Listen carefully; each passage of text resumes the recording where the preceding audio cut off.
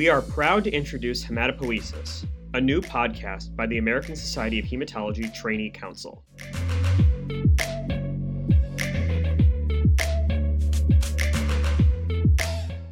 In 2020, the ASH Trainee Council embarked on a mission to create a new online platform for hematology trainees.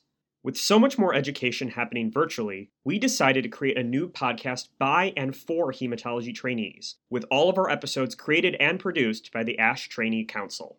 We called our new podcast Hematopoiesis, which represents the entire diverse spectrum of budding hematologists from across the training pipeline, from medical students to residents to fellows and doctoral students. With this new podcast, we hope to bring exciting educational and career-focused hematology content to you and the community of hematology trainees around the globe.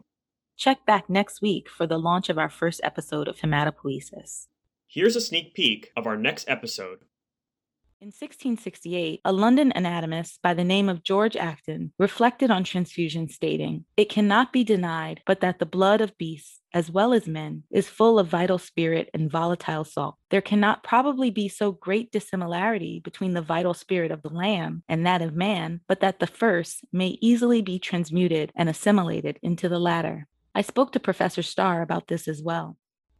Right. And if we think about some of the first recorded blood transfusions moving out of sort of Greek mythology and into, people actually taking blood from one being and putting it into another, a lot of those were not really to treat disease, but more to treat madness or to sort of transfer these metaphysical properties. And you talk a little bit about that in your book as well. I talk a lot about it. A lot about that, The book opens with the case of Jean-Claude Denis, the first doctor to really document the transfusion of blood from a gentle calf into a person. Mm-hmm. And that was a case where there was a madman running in the streets of Paris, and a nobleman brought him in for treatment. Now, for years before that, doctors in France and in England had been experimenting transfusing blood from one animal to another, and they saw it wouldn't kill them. But this time he thought, well, let's see if it could calm this guy down.